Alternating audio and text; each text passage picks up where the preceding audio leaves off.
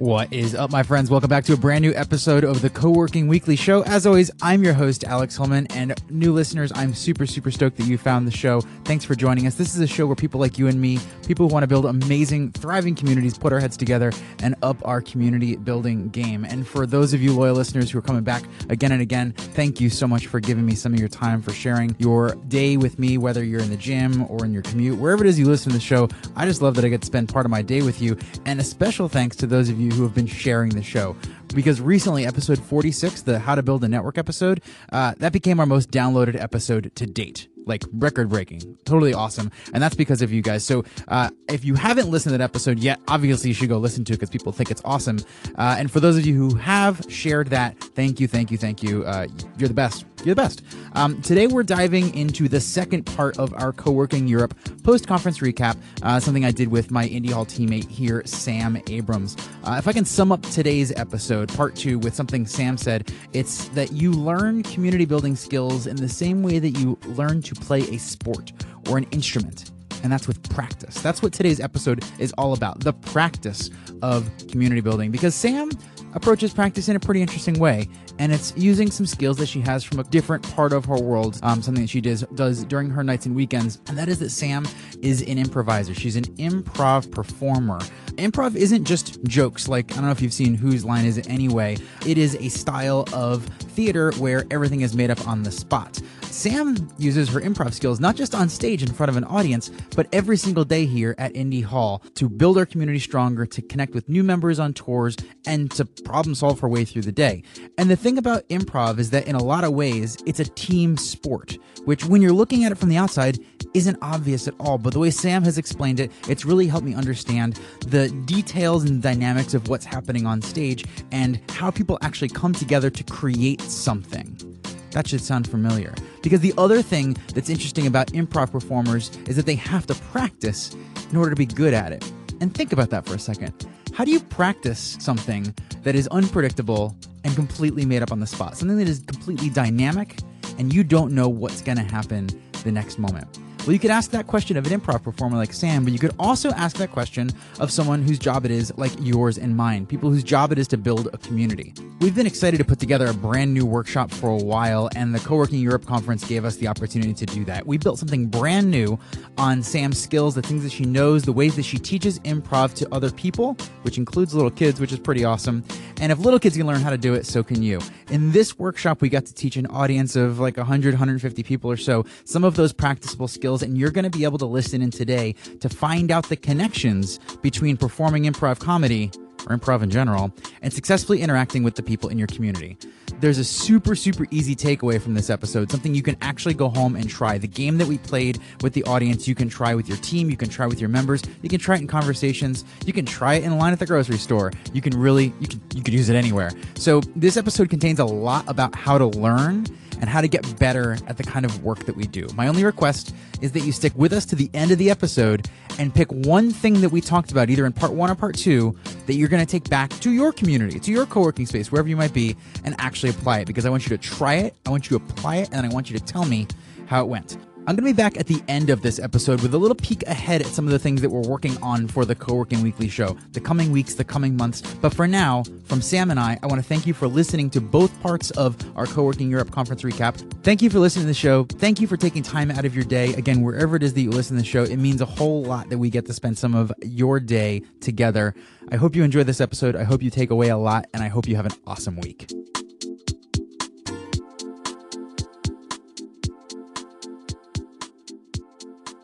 Should we get to third day? Yeah, let's do it. We're going a little bit long on this one, but hopefully this has been super useful. So we'll allow ourselves to go long, and we'll talk briefly about how we approach day 3 and wrap things up. Because basically day 3 for us was our workshop. We didn't go on the walking tours.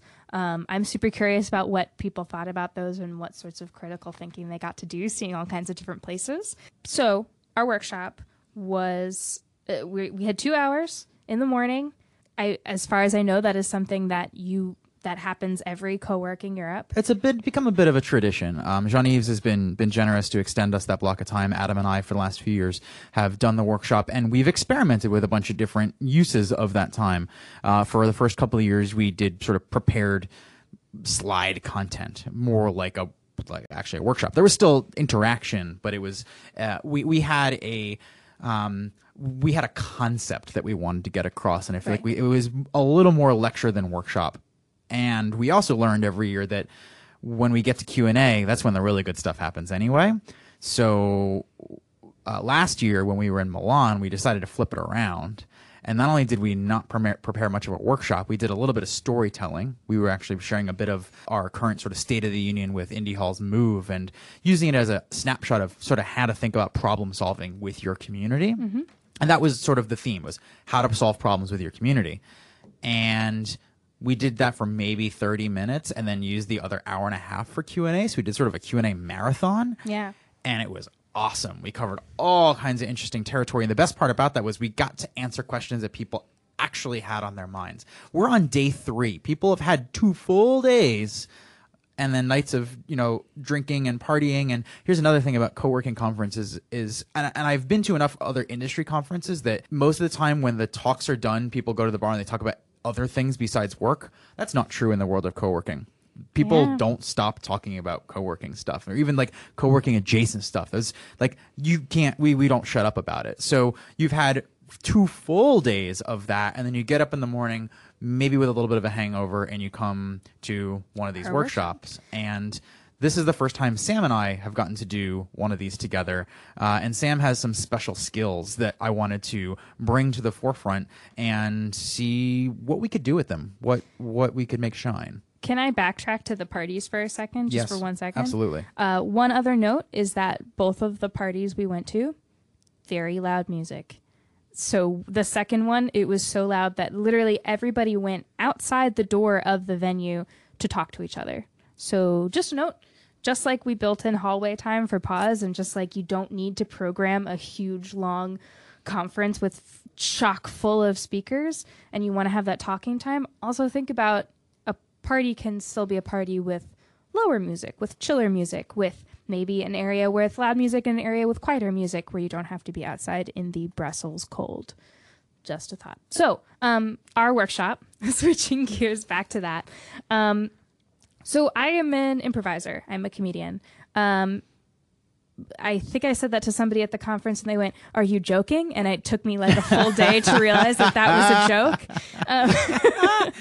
Gotta love language differences, because I just didn't pick up on it. That's amazing. So I am an not always oblivious improviser. And to give a little bit of background, improv is the way I do it. It is putting together a play off the top of your head with a team. It is a team sport. I use the term sport very lightly. If you met a lot of my peers, we're not sporty folks. But while stand-up is you telling your story or you telling jokes by yourself, improv works because you have a team of people that are going to support you, that are going to listen to your ideas, agree with them, build on them, and make you look good. And I got this job at Indie Hall through improv, through Neil, who I can see from where we're sitting, who is a member of one of my improv teams, now 2 of my improv teams. And when I was looking for work, he said, "Oh, I have something for you." And when I came in for my interview, you and Adam had already seen one of our shows and been like, "Oh yeah, we like you." And I was totally baffled because as a early 20-something, I was like, this is not how the world is supposed to work. I have to impress them with my resume. But anyway, and I still do improv. I teach as well as perform, and I just started directing this year as well. And we know just from me being here, just from working here every day, that there are so many ways that my improv skills have built upon working here and how I take care of the community and how I connect to people and how I tummel. So I did a talk at Pause that was briefer, but this is the first time it was like, let's pair this 1-to-1. How does this skill help with this thing? Let's really break it down. And one of the things that was useful for me on the first day was I started getting ideas and writing them down in my notebook rather than notes on the talk, but notes of, oh, I'm missing something from this talk. Here's something I do. This is something like I do on stage. Oh my gosh. So we had, by the time I was done making notes, we were at a bar that smelled like farts the night before. It's the only reason I'll remember it is it had like very interesting decor and it smelled like farts. And I said, let's talk about what we're going to talk about. And by that point, I had maybe 6 points that I wanted to hit, and then we could tell stories and elaborate on and ask each other questions about, and then we did a Q&A at the end.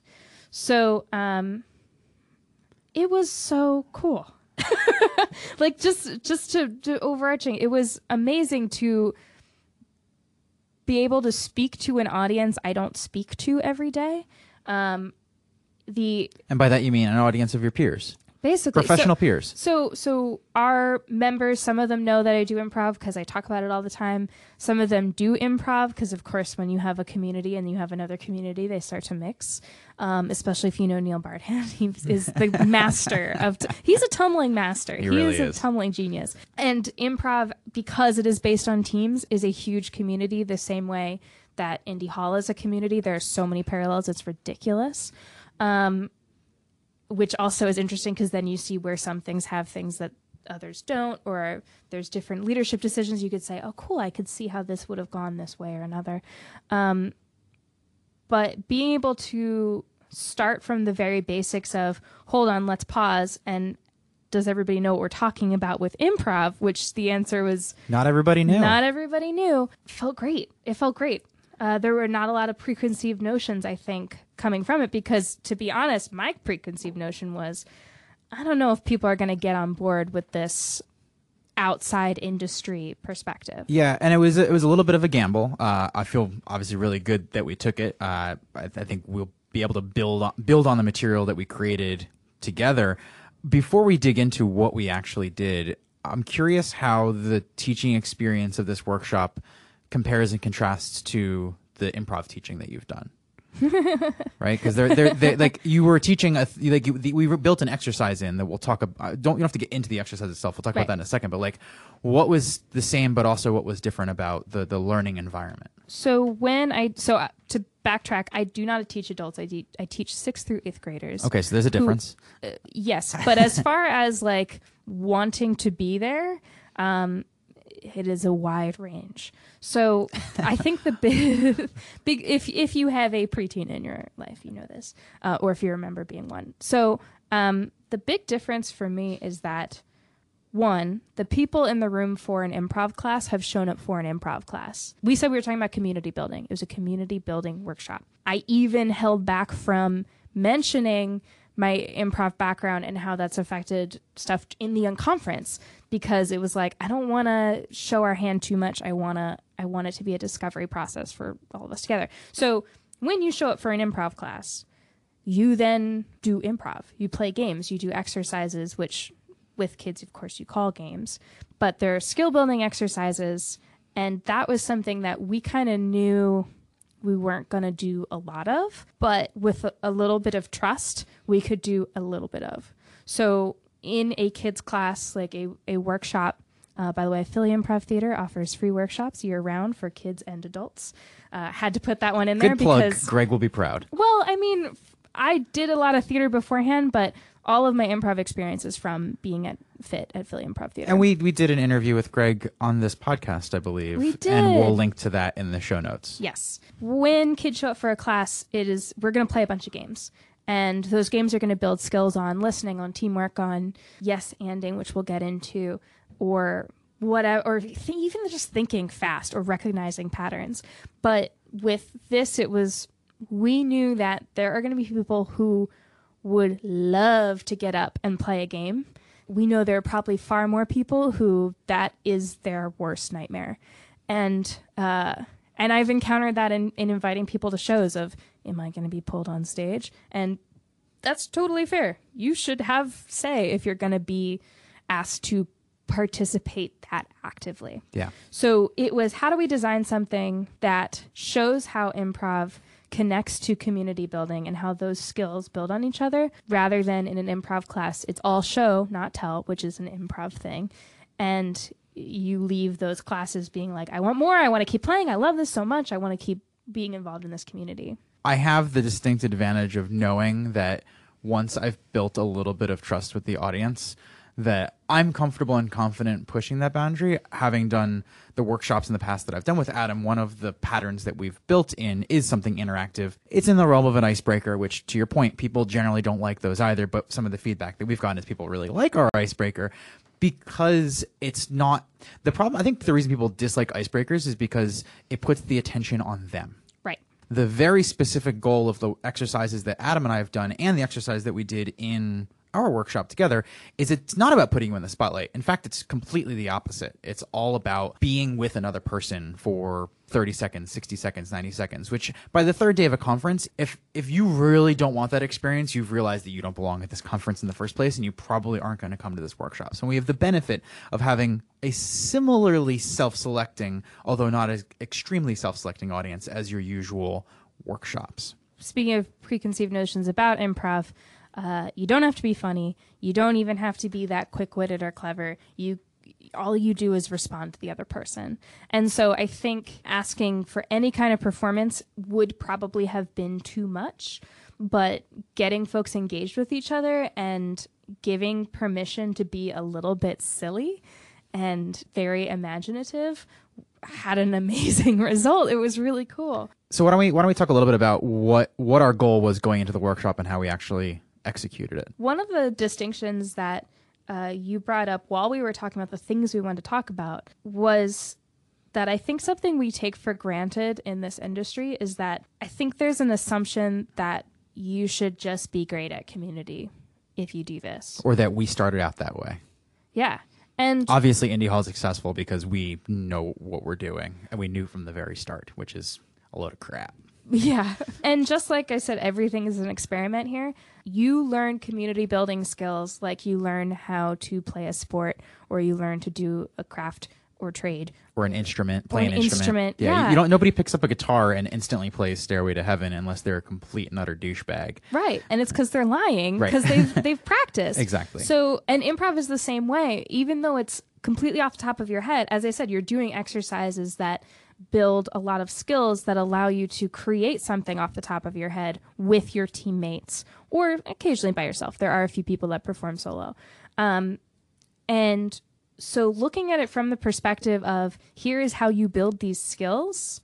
As a practice. As a thing that you're not going to start out good at, but here's a thing that if you do a little bit of it all the time, every day, once a day, every opportunity you get, you will get better by virtue of simply doing the practice. And I think the big thing that we hit on, and I mean, definitely something that people took away because we saw it on Twitter after we were done with notifications, is the concept of yes and in improv, which if you know anything about improv, you have heard this before, you might be rolling your eyes, but it is core of why improv works. And what that means is if I come out on stage with an idea, as my teammate, you respond to the idea I've initiated with and you build on it.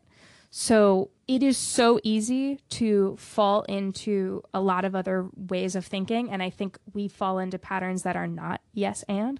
What I liked about our workshop was it got a little bit philosophical in this yes and philosophy, and then with the exercise and with real examples, we got it straight to here's how you actually do it, and here's how you make it a practice to be trying to yes and your members, your coworkers, your teammates, your bosses, whatever. And some specific examples of, like you were just saying, where sometimes we get lost, where we forget to do it. Some of the moments of weakness where a yes and would have yielded a better result. Even just what I said about doing this talk was I was yes butting myself, because there's no butting, which is pretty obvious. Hey, we're on the moon. No, but we're underwater. Oh, well, all right, this is a terrible scene. Or if you're a really great improviser, you fix it, you save it. But that's no but. It's very obvious. So it's really easy to go like, oh, I'm not going to know ideas. But the subtler, trickier one is yes but. And even what I said about this talk was a yes but, which is, are people at this conference going to want to talk about improv? Yeah. Are people gonna get into this? Yeah, they probably will, but I'm not sure if it's going to be enough to get up and play a game with us. Yeah, I was yes butting myself all the way into the room, as you know, because we had breakfast together, and I was like, ooh, I'm nervous. So I use the example of event planning, and we do an exercise where you go back and forth, and you say, there's no budget, there's no limitations at all. You're planning an event for your members, and you can do literally anything. You can be on the moon, you can be underwater, you can invite Beyonce, was the example I used, which got a response. Yeah. The only rule is your partner that you're saying an idea to has to respond with first no but, and you go back and forth, no butting each other's ideas.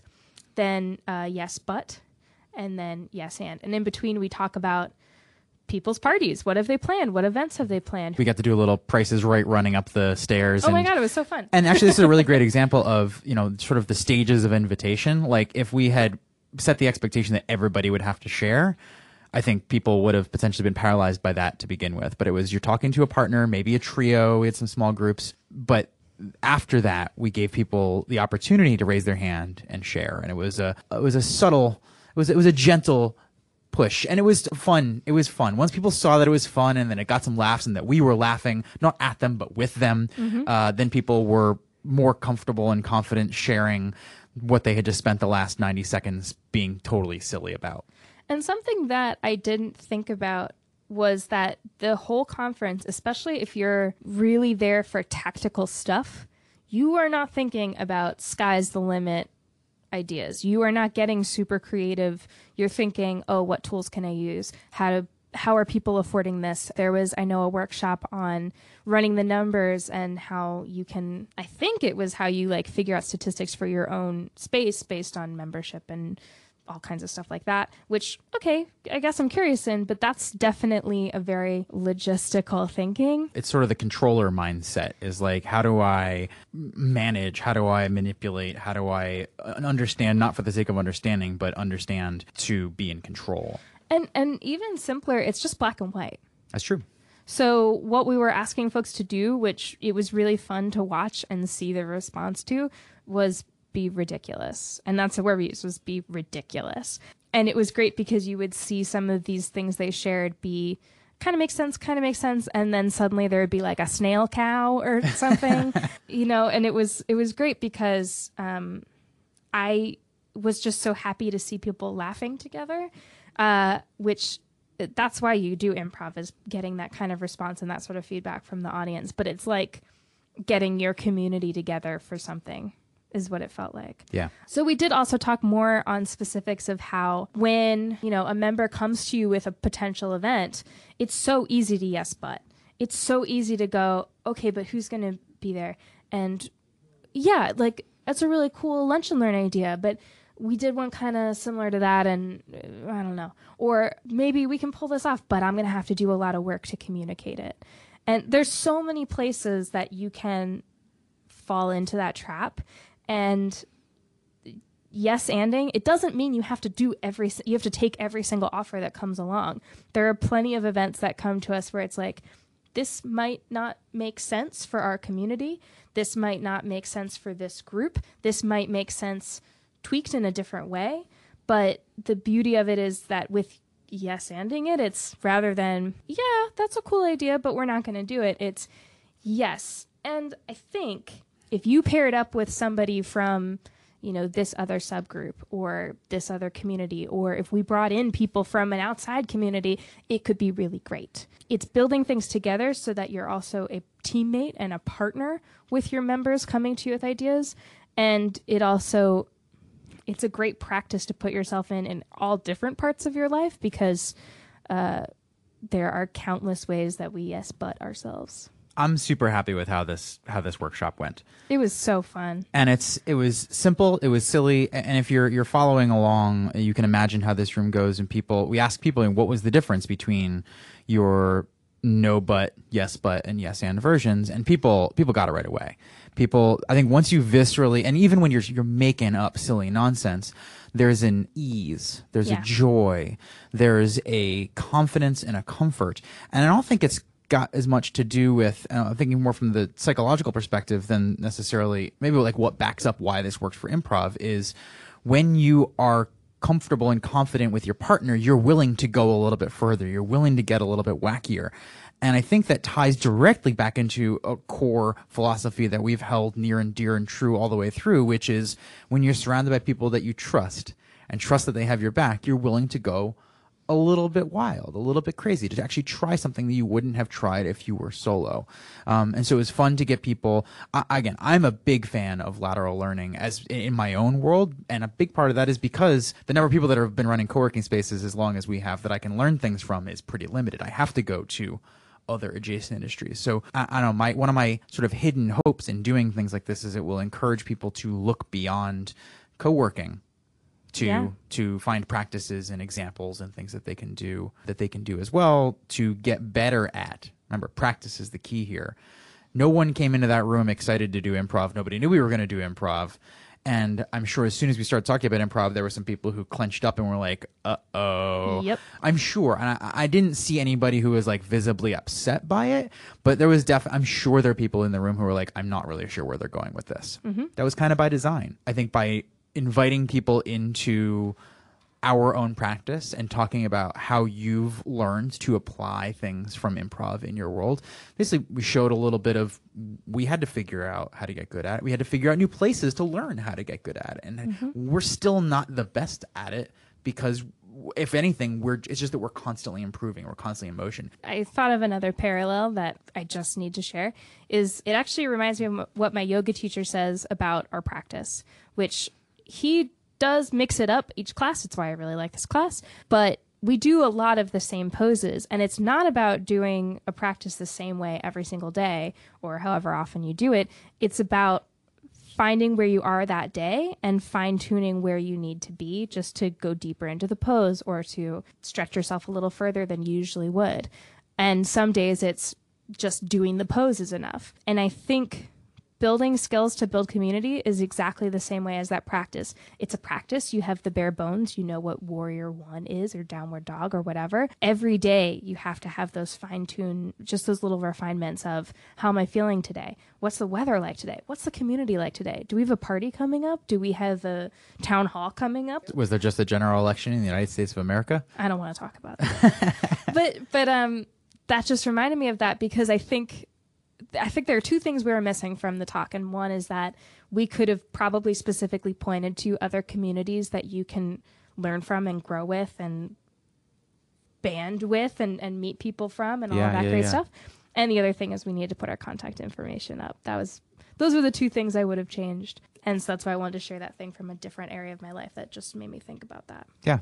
I'm stoked that we now have a new piece of material. We're going to be looking for more ways to share that, but also this renewed excitement going into 2017. The People at Work Summit will be coming back. Be on the lookout for dates around that. And we got a lot of ideas. With a lot of ideas about how to make it better. And for those of you who are tuning in for the first time, the People at Work Summit is an all online conference. So if you've been listening to this entire conversation, jealous that you're not able to get on an airplane, a train, or drive to another city to gather with co-working people from, your region, we're putting together an opportunity for you to do this virtually online.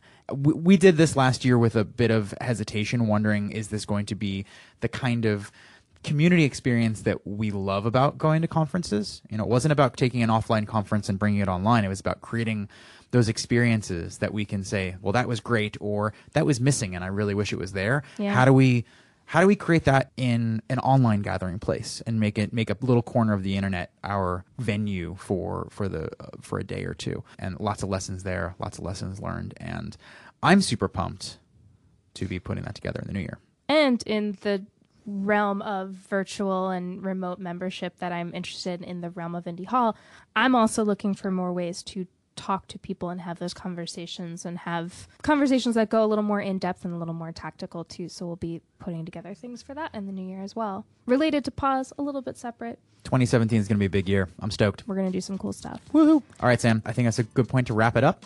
Yeah. On a very particular note, a thank you to Jean-Yves and Vanessa for continuing to put together this event, for giving us a platform, for being generous to give us the time on day 2, on day 3, but really just to the effort that goes into bringing together a collection of people is no small feat. I'm super thankful that we're continually invited back. And our notes are things that we want to see improved and changed and opportunities that are missing. Like, it's a really great conference that we can actually point to those things, that all of the structure is there, that all of the amenities you need to be able to focus in a conference are all there, that the people are there, that you're getting folks to show up and connect, because that was one of the best parts. That's the whole point. It is amazing. So we're grateful to have a conference to be able to gently poke at and criticize and figure out what works and what doesn't. Well said. Cool. Thanks for the wrap up, Sam. Thank you.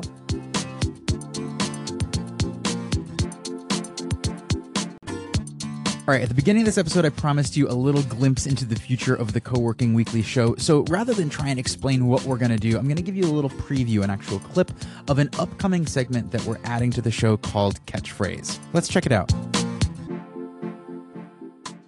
All right, so today, the catchphrase that I want to pull up to our attention is this one. Ask the fucking members. And for those of you who don't feel like you need to swear, it could just be ask the members. Yeah. But when we're using the catchphrase, ask the fucking members, it's usually hey buddy, you are stuck. You are in a rut. You are trying to figure something out on your own that you do not need to be figuring out on your own. There's a very easy solution to this. It's right under your nose. Mm-hmm. It's all around you. It's in the room. It's our fucking members. They know the answer. Yeah. So why don't you just ask them? And I think that's a part of it. Like, I know that we're not shy with blue language, but I think that is kind of illustrative of where we are in a thought process when we have to use that phrase, when we have to remind ourselves of what is the next best step. And it's in a time of exhaustion, maybe. Like, I've tried to attack this thing from all different angles. I've tried to find a solution for this puzzle in every way except the one that's important. Yeah, I think it comes in a moment of this isn't working. Yeah. This isn't working. Yeah. And you know, the reality is we work in an environment that is full of people, and therefore things will go wrong. Things will be imperfect, and sometimes things just won't work. And I feel like the common thread through things that don't work most often is we've tried to create a solution, or we've tried to present an idea out of a vacuum, and without dialogue for the people who actually have something to say about it, or would even want it to begin with. And isn't that antithetical to the way that we do things at Indie Hall and the reason why we're at Indie Hall in the first place? You know, I think it is. At the same time, I want to pull this apart a little bit, because I think as an instruction, ask the members is often either misinterpreted or misused. And we can look at this in a couple of different ways. And if you want to hear the rest of that episode, it's coming out next week. And one of the best things you can do right now is subscribe in iTunes, Stitcher, Overcast, wherever it is that you get your podcasts. You can search for Coworking Weekly or the Coworking Weekly Show. Make sure you hit subscribe, and new episodes will come out for you every single week. And this next episode, I really, really am excited for you to hear, because something happened on that episode that's never happened before. Adam and I were talking about a problem that we were approaching, and live on the air while we were recording, we came up with a solution following some of our own advice. So not just an opportunity to hear the advice we give other people, but an opportunity to hear what it sounds like when we swallow some of our own medicine. Between now and next week, I hope you have an awesome week, and I will see you next time.